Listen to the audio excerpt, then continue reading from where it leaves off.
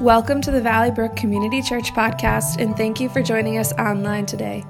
You're about to hear a sermon from our current series, Dangerous Prayers. This series will show you how to pray bold prayers. If you're ready to see a spark in your life, pray boldly, pray daringly, pray with fire, and remember, God is listening to your dangerous prayers. We hope you find this podcast meaningful. We love to hear how God is touching people's lives. Just go to our website at www.valleybrook.cc, select Contact Us, and send us an email. Amen. Well, you may be seated. Good morning, church. How are we doing this morning? Good. It's great to be with you. So you stole my thunder. I was going to talk about how I wanted to honor you and all these things. You said all these nice things, and I'm upset in the beginning of church. But no, I was actually literally in my notes. I was going to say, it's an honor to serve under Pastor Clark, our lead pastor. And I've walked alongside a lot of pastors in my career. But, submitting under somebody like a man like Clark, who is a man of integrity, has been a blessing to me and to my wife and to your wife. And so you have a great pastor here. So we're proud to call him our lead pastor. But I'm excited to be with you. Yeah, amen. I'm excited to be with you this morning to preach part 2. See, what he didn't say was he gave me this part because this is probably the hardest message to speak in this series, which tends to happen sometimes, where it's like we're doing our series planning. He's like, oh, Dan, you want to speak this week? Give me a date. I'm like, sure. I don't look at it, and then I look at the notes. I'm like, oh, no. And so, but this is a hard one this week. I'm just warning you ahead of time. And so we're in part 2 of a 3-part message series called Dangerous Prayers. Last week, Clark brought an amazing word about the dangerous prayer praying, search me, oh God, and what that looks like. And it's been really cool, church. If you haven't been part of the 21 days of prayer, we've met here every evening at 7 p.m., and God is doing amazing things. We've dove into that prayer of search me, oh God, and every night, God is bringing freedom. God is bringing revelation. It's been so cool. And so if you haven't come, I would challenge you to be here, experience it for yourself. We have one tonight at 7 o'clock over there in the venue. But that was an amazing prayer that we prayed. Next week, I think, is going to be a turning point prayer for a lot of us. Next week is the prayer, send me. And we're going to look at what it means to pray the dangerous prayer, not just pray it, but mean it and listen to the response and pray, send me. But this week is a hard one. This week is a prayer that I think is the most difficult of all the 3, in my opinion. It's the hardest to pray, and it's the hardest to mean. Now, let me first warn you. Some won't like this prayer. Some of you will not like this message. It'll push you out of your comfort zone. It'll make you uncomfortable at your core. Some of you might disagree. Some of you this morning might refuse to pray this prayer. This prayer is not consistent with the God will always make your life better Christianity. Let me say that again. This prayer is not consistent with the God will always make your life better Christianity. But this prayer, if you pray it, and if you mean it this morning, church, has the potential to open up your heart in such a specific way that you can experience the fullness of what God has for you in your life. You can have him work in your heart in a way that he's never worked before. The prayer I'm going to ask you to pray this morning is this: break me. Break me, God. Let's pray. Father, we thank you for this morning, God. We thank you for all you're doing at 21 Days of Prayer. We thank you for the prayer that we prayed over this last week of search us. We thank you for the ways that you revealed so many areas of our lives that we need to work on, that we need to surrender to, all these different things. And God, as we go into this morning, I pray that we would walk into this message with open hands and open hearts. That, Father, no matter where we're coming from in life, that we would take this moment and hear what you have to say. God, speak through me this morning. It's in your name we pray. Amen. I felt the call to ministry my junior summer, the junior summer of my life. And a lot of you know my testimony. I'm not going to get into that this morning, but I went from a season of just really making a lot of bad decisions. I had this amazing encounter with Jesus. I surrendered my life. This was like a 180 moment. I have one of those kind of more extreme testimonies, and I felt the call to ministry. I felt right away, I knew if God could love me and impact my life in this way, I want to give everything that I am to him. I want him to use me. And so I dove into ministry. And let me tell you, church, The first year of ministry, my senior year of high school, was the first year I dove into, I was an intern here at Valley Brook. I worked over at Valley Community Baptist in the student ministries department. And that was the first time in my life when I ever truly experienced what it meant for God to begin to break me. And if I only knew, honestly, if I only knew what that experience would look like in the coming years, I might not have dove in. I definitely wouldn't have prayed this prayer, break me. And so the first year of ministry, within this first year, I'm interning, I'm new in ministry. This is like, I'm so excited, I'm green, I'm ready to go, I'm ready to give everything. And within the first year of ministry, I walked with some students in this church and over at Valley Community Baptist Church and some families through the deepest heartache you could imagine. You know, I cried and held a student, an 8th grade boy, after a failed suicide attempt.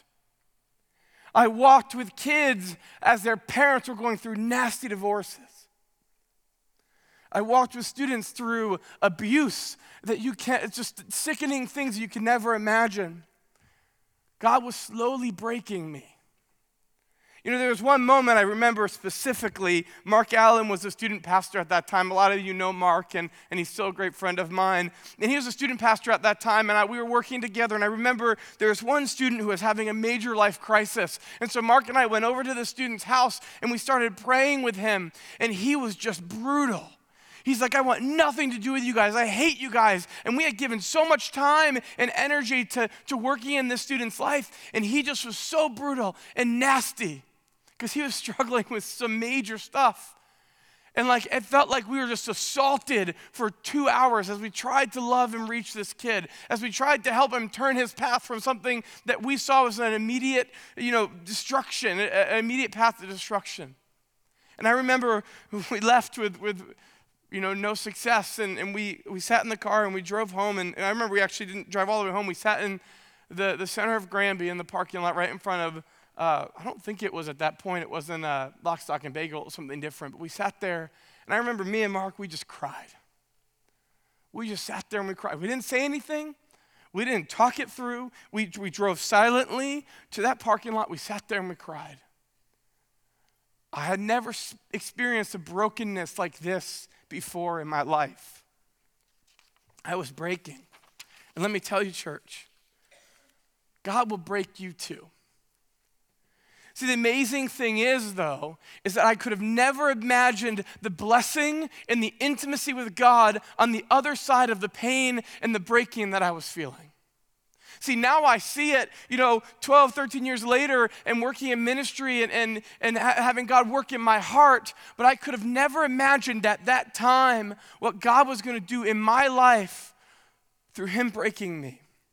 So again, church, I'm going to ask you this morning to consider giving God permission to do a deep work in your life. To pray today, God, break me.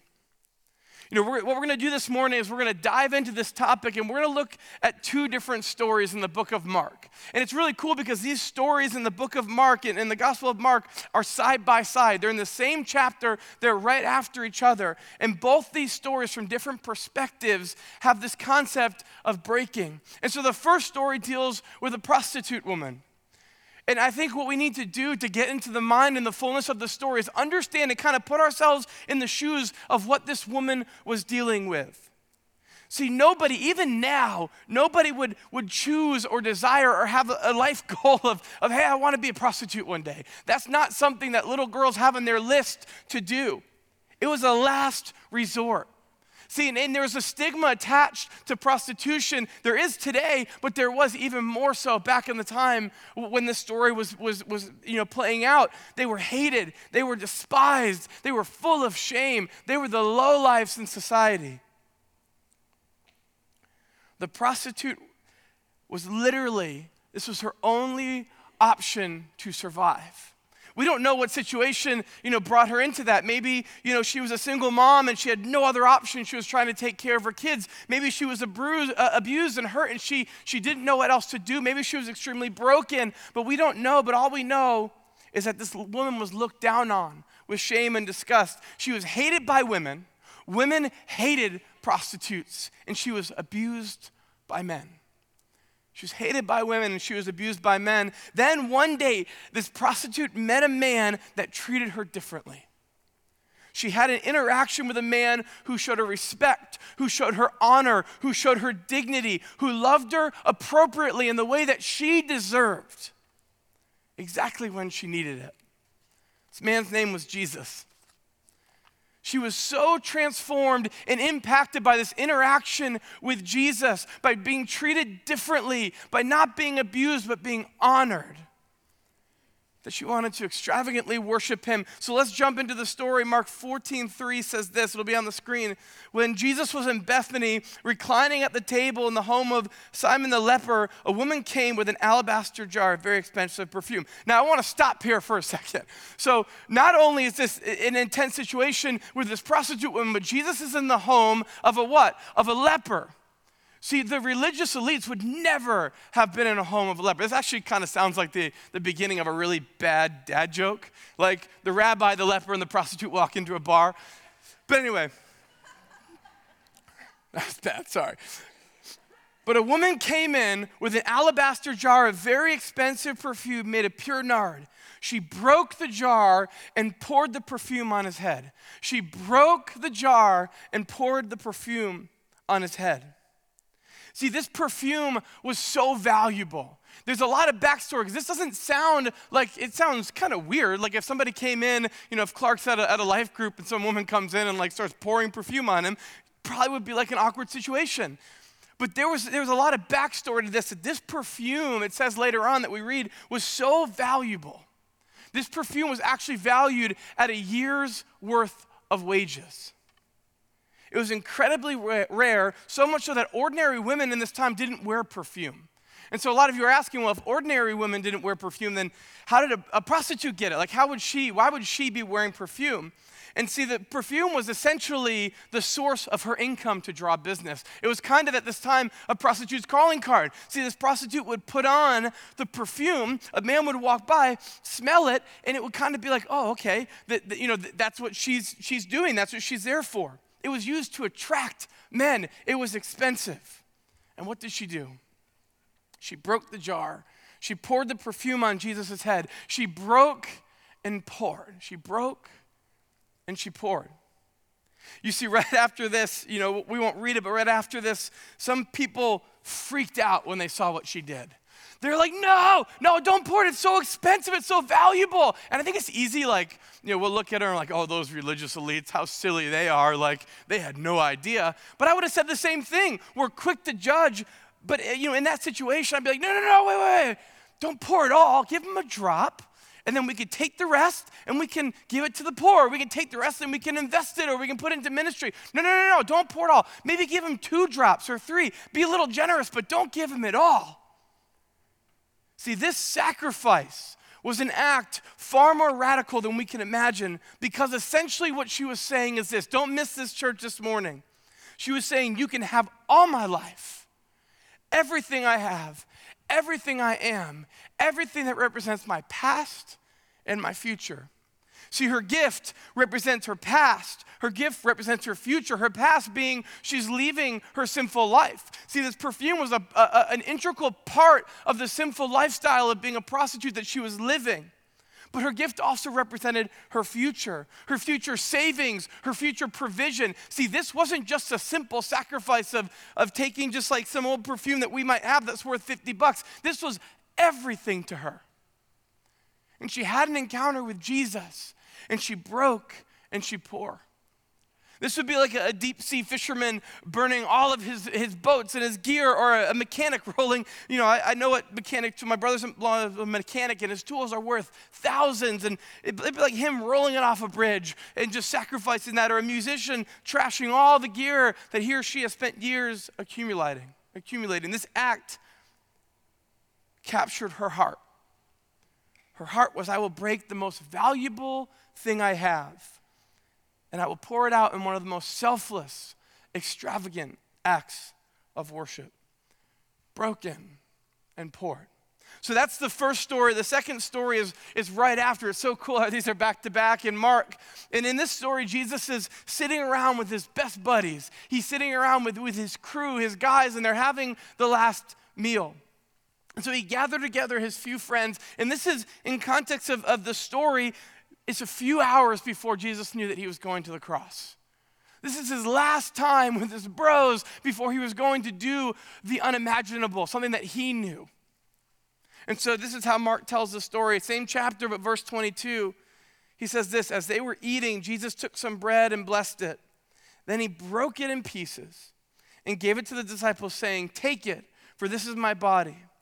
And he took a cup of wine and gave thanks to God for it.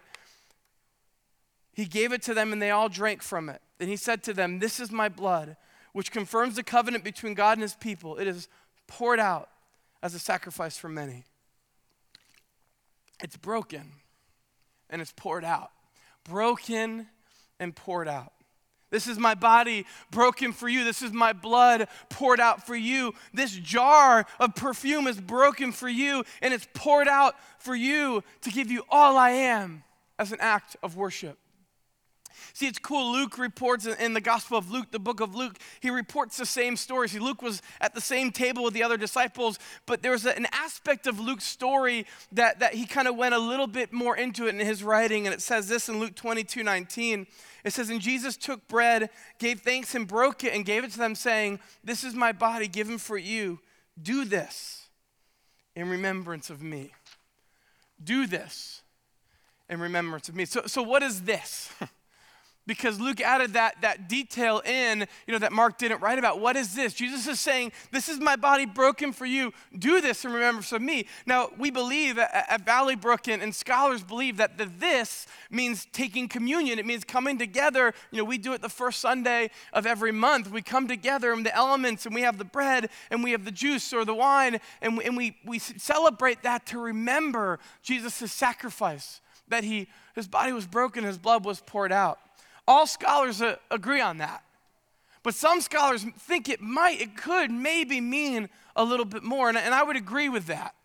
Perhaps, just perhaps it means, as Jesus lived and was poured out and broken, maybe he's calling us to do the same.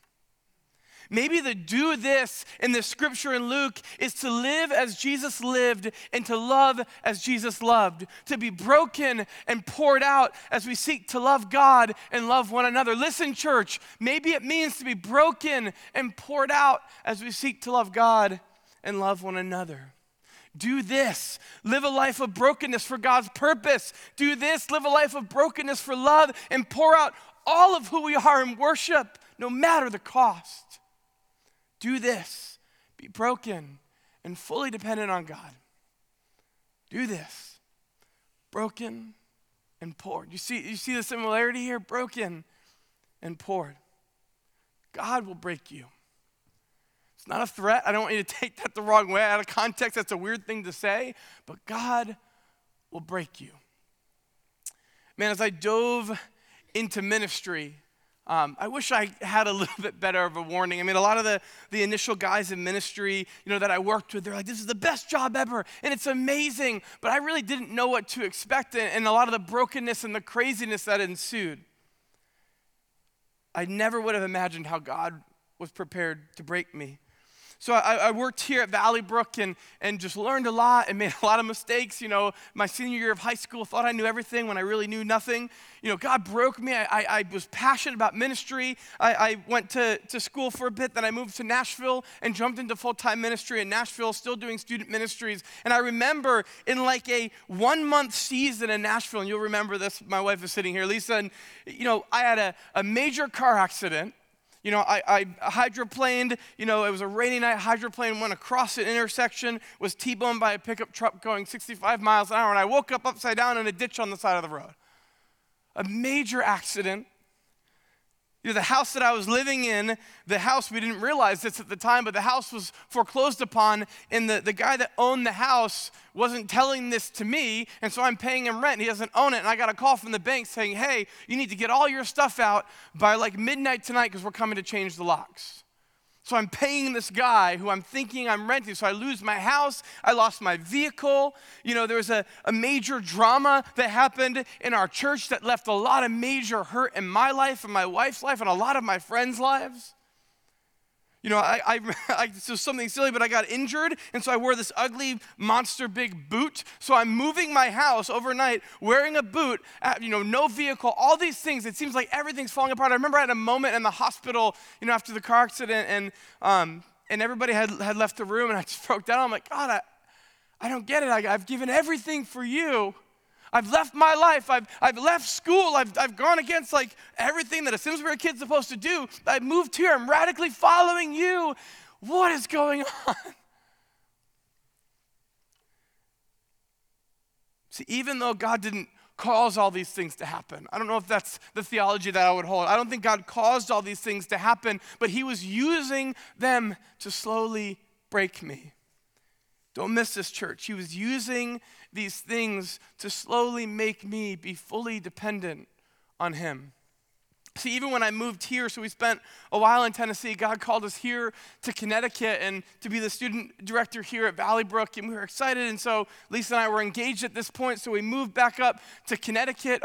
My poor wife is Midwestern, and I made her come to New England. It took her about 5 years to forgive me, but we moved back up to Connecticut to take the job here, and I'm so excited. It was like the first, kind of bigger church, exciting experience that I had. I was ready to grow.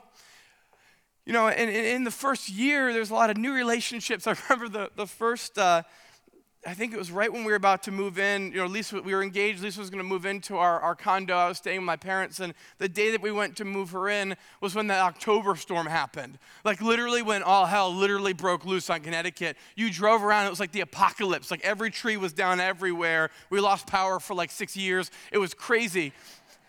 Yeah. So that was going on, so we're staying with like 12 families. Now everybody has generators. Like everybody got the memo. At that point they didn't. We're like huddled up in one house, with like 12 families. The one family that had a generator, like eating cans of soup. Actually, it wasn't that bad, but it sounds cool. There were new responsibilities. Honestly, for me stepping into this role here as a kid who grew up here, coming back and working on staff, there were new insecurities. I felt like I had to prove myself. So I led, in a lot of ways, really, really strong and probably a little too strong. There were new hurts. There were new failures that I'd never experienced. And honestly, I haven't told many people this. Lisa would know. But in the first probably year, 2 years of Valley Brook, I was really struggling to look at this church as my family. It was my job. It was my call. I was being obedient. I was here. But I struggled to look at this church as my family. And that's what church is, right? We say that all the time. We're a family. We're all those things. And I was saying it, but I was really struggling. I lacked solid friendships. I was just confused and trying to overcompensate in my role. And I really felt lonely. There's a story that I've told a couple times, and I'm not going to get into the story, but about 2 years being here, we're at youth group, and, we were pregnant with our first child, and Lisa, had a horrible and brutal miscarriage. We had announced to the world that she was pregnant, and, a couple weeks later, we're at youth group, and there's just like this emergency situation. I almost lost her. And like everything fell apart. And I'm not going to go into that story. I've told that story multiple times in students and here on Sunday morning. But there's a part of the story that I haven't told yet. And it's kind of the after effect. It's when I knew Lisa would be okay. And I'm mourning the loss of our first child. And I'm worn and I'm broken. I think in probably a way that I've ever, more deeply than I've ever been before.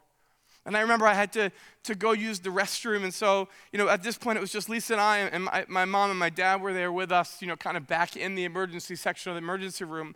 But in the emergency room, the closest bathroom was outside of those like secure doors, right on the right in Hartford. And so I walked out, and I saw in the lobby, I saw Clark and Cynthia, and I think Joanne and Ken were there, and all these people from church. And I'm like, nope. And so because I was broken. I didn't want to talk to people. I didn't want people to look at me and say, hey, God has this. Hey, he has a plan. I didn't want that. I didn't want to lean into that. I wanted to hide because it didn't feel like family to me. I hugged my mom, I hugged my dad, but I didn't want to deal with that. And so I went into the bathroom, I went into the bathroom and I hid. I literally hid in a stall. And I'm like, maybe if I just stay here long enough, they'll go away. Think I'm really sick or go away. And I remember I had a close friend at the time, and he had seen me kind of do this feline, and he comes into the bathroom, and I knew it was him because I saw his shoes. I'm sitting in the stall, and you know how some people do that. You like see the shoes, and I'm like, so I like pull my legs up on the toilet. I'm like, I'm just gonna hide. I'm gonna beat him. Like, I'm gonna outlast him. It was probably like 20 minutes. And I walk out, and he's still standing there. He's like, bro, I love you. And he gave me a big hug. And he said, you have to come out here. And so I walked out into the lobby. And I hugged my family.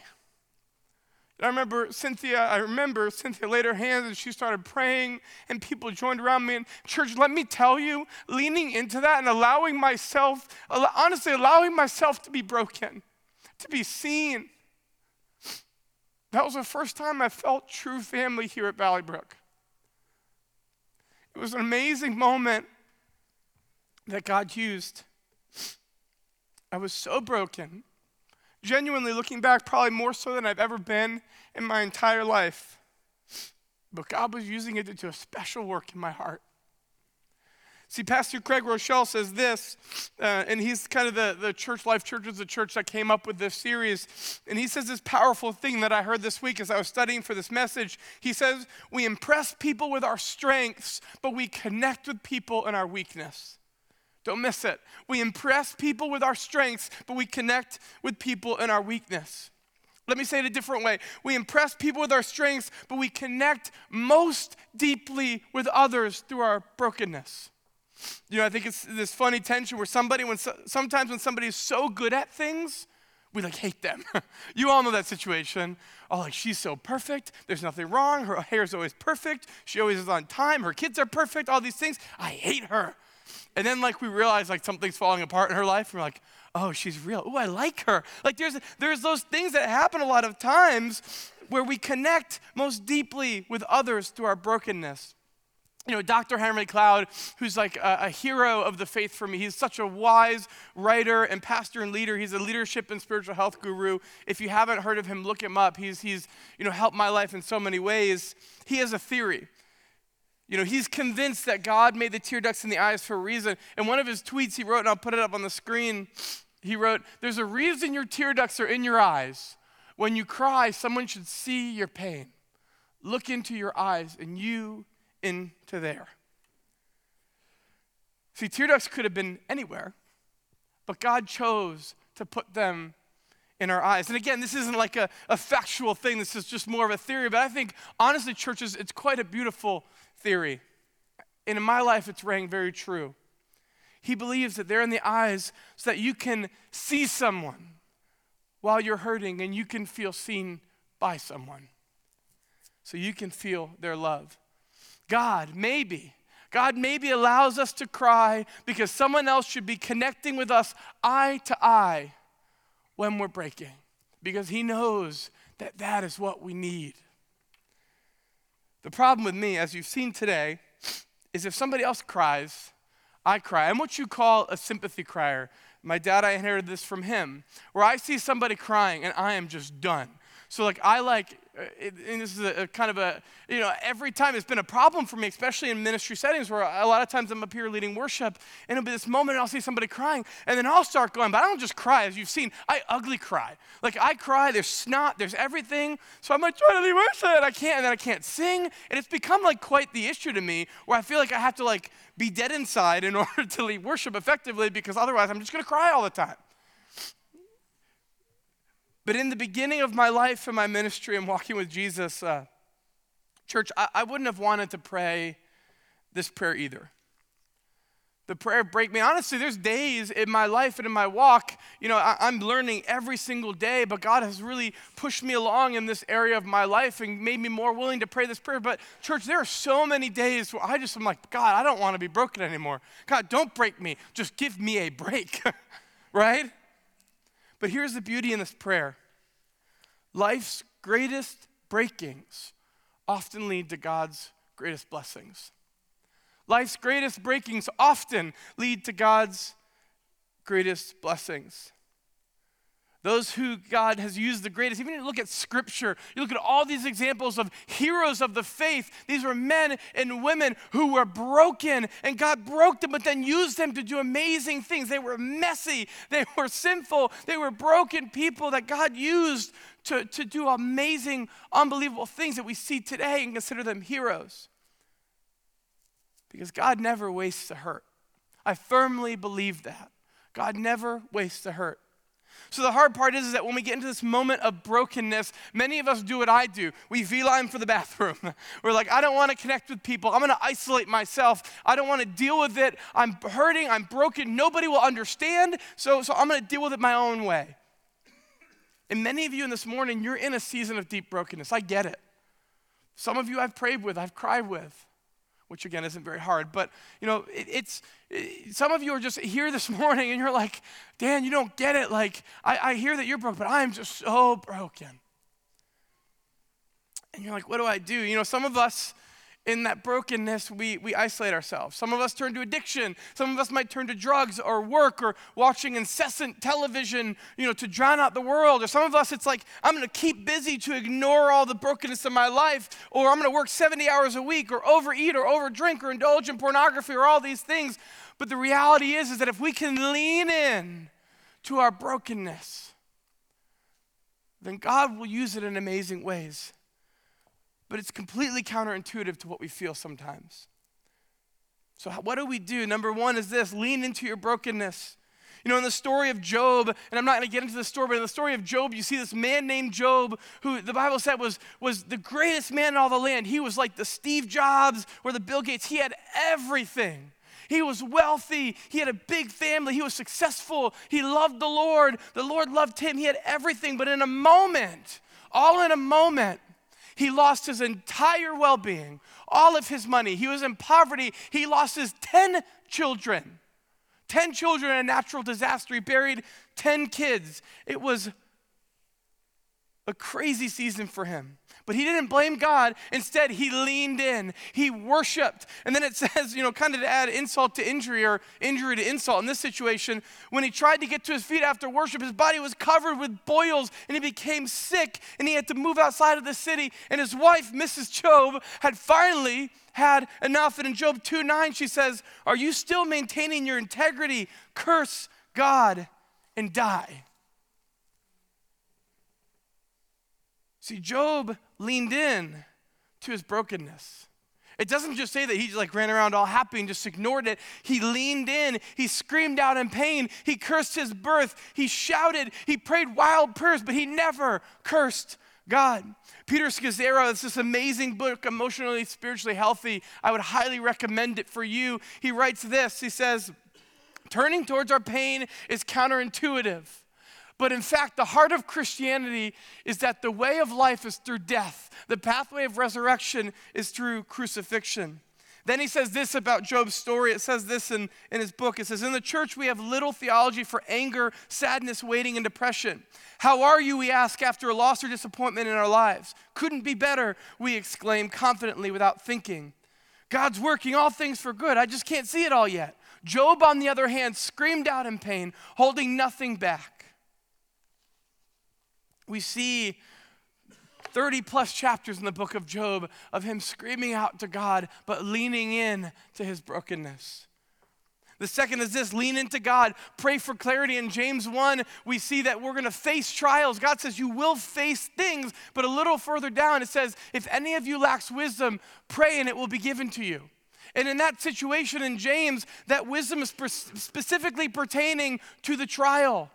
James is saying, hey, you're going to face stuff, and if you don't know why, lean into God. Ask him.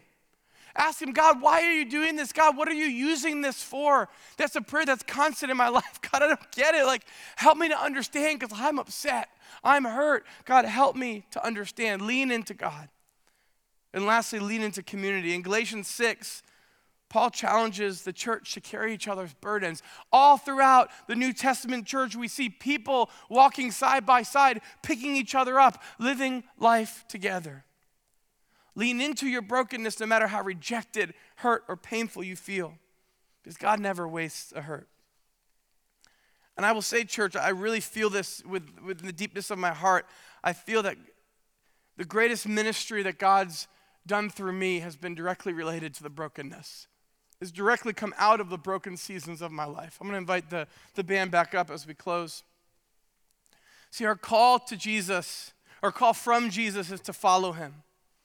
It's at the core of our faith. It's essentially choosing to lean into brokenness. The ultimate form, Jesus, he says the ultimate form of being a disciple is to die to ourselves, to pour ourselves completely out, to become fully devoted, fully surrendered. What are your broken prayers? Maybe it's break me of pride, or break me of love of this world, or break me of myself. You see, praying the prayer, break me, church, I really feel is the gospel at its purest form. We come to Jesus. Break me of me. Break me of me, Lord, so I can serve Jesus with all of my life. I surrender all that I am to you. Take this life, this bread, take my life. Let me be broken for you. See, the gospel is an invitation to come and to give your life, to come and to die. And it's very counterintuitive. But it makes complete sense when we step back and look at when we die to ourselves, God then can truly use us. But the reality is this, church, many of us are partially devoted followers of Jesus. Many of us, and myself included in seasons, are very much partially devoted followers of Jesus. We follow Jesus when it's convenient. We surrender when it's easy. When it doesn't cost too much, when it doesn't mean we have to sacrifice everything, but maybe the sacrifice falls into the plan that we have, or it seems reasonable. See, we're holding back. And if that's you this morning, I would challenge you specifically to pray this prayer. Be careful, because God will do it. But pray this prayer. Break me, Lord, so I can be fully dependent on you. See, when the sinful woman broke the jar, she didn't hold back a single drop. She poured it all out. No matter how costly it was, don't miss it, she poured it all out. When Jesus' body was broken, church, he didn't just go and get beaten, but he hung upon the cross, took the sin of the world on his shoulders, and died there for us. He poured it all out for you and I. Praying, break me, I believe, is one of the purest forms of surrender. So, Father, this morning, I pray as we move into this response time, Lord, that you would do something life-changing today in this moment. Father, this would be an anchor moment for many of us in this room, that we would look back at this time, that we would look back at this moment, at this prayer, and it would be something that changes our lives forever. That in 10 years we would say, hey, that was a Sunday, I prayed that prayer, and God did something amazing, hard and difficult, but amazing in my life. So church, look at me this morning. Today I'm going to give you a little breathing room. Because many of you, if I just say, hey, like there's some of you that you're like, I'm in. You're like the radical ones. You're all for it. You're like the one that like would move to Costa Rica tomorrow and just like go for it. And you're all out. You're sold out for Jesus. And that's amazing. But the majority of us in the room this morning, you're like, I'm not praying that. There's no way. I'm not praying that prayer. I'm going to give you a little slap, because what I don't want to happen is I don't want 90% of you to walk out of this room and be like, all right, cool, that was for those radical people, but next week maybe there'll be something relevant for me. So here's an introductory prayer into Break Me. Here's the intro into this greater prayer of God, break me, on my knees prayer. It's this. Starting last week, we began to pray this prayer, search me, oh God, right? We prayed, God, search me. And one of the prayers we prayed last week, if you're following along, it says, God, search me and reveal in me what offends you. Search me and reveal to me what is in me that offends you. And that was the prayer that we said, God, just show me where I'm falling short. God, show me the areas of my life that I haven't fully surrendered. And so what I want to do is this. Everybody had a card. I think it's behind, in the seat back pocket. It's behind your welcome card. It's a note, a Post-it note.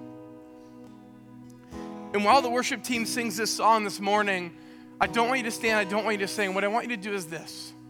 I want you to be bold. And I don't want you to do this if you don't mean it. You can pretend so you don't feel left out. But if you mean it, I want you to look and say, God, what is one of those things that you revealed to me? Maybe it was pride.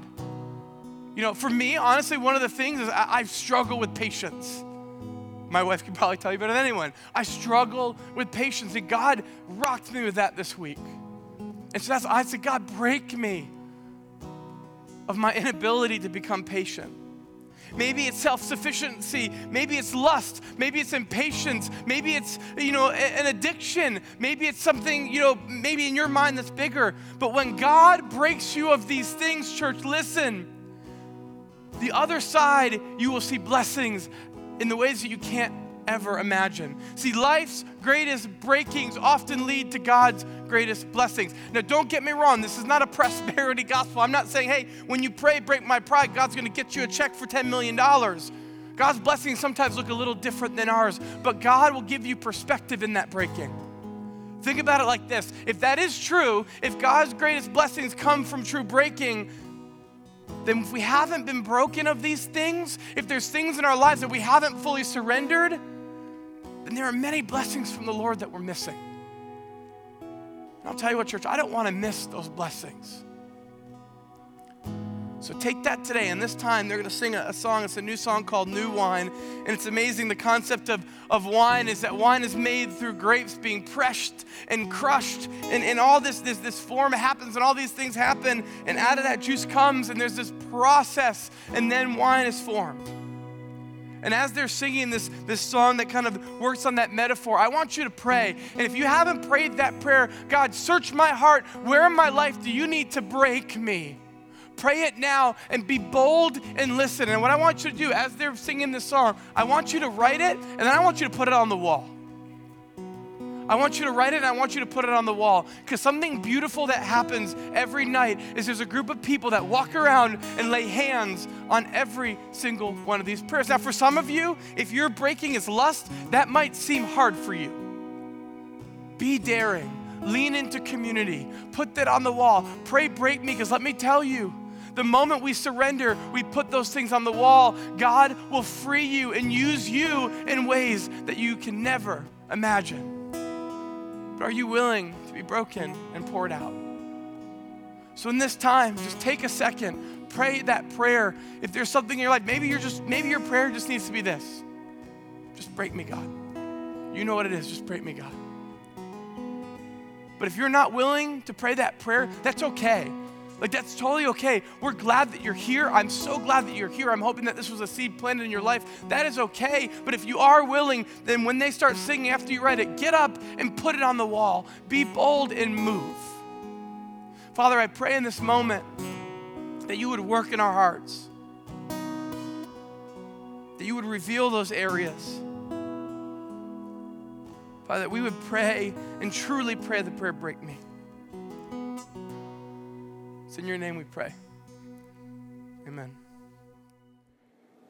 Thank you for listening to our podcast. It is our sincere hope that it has blessed you. For more information, visit our website at www.valleybrook.cc.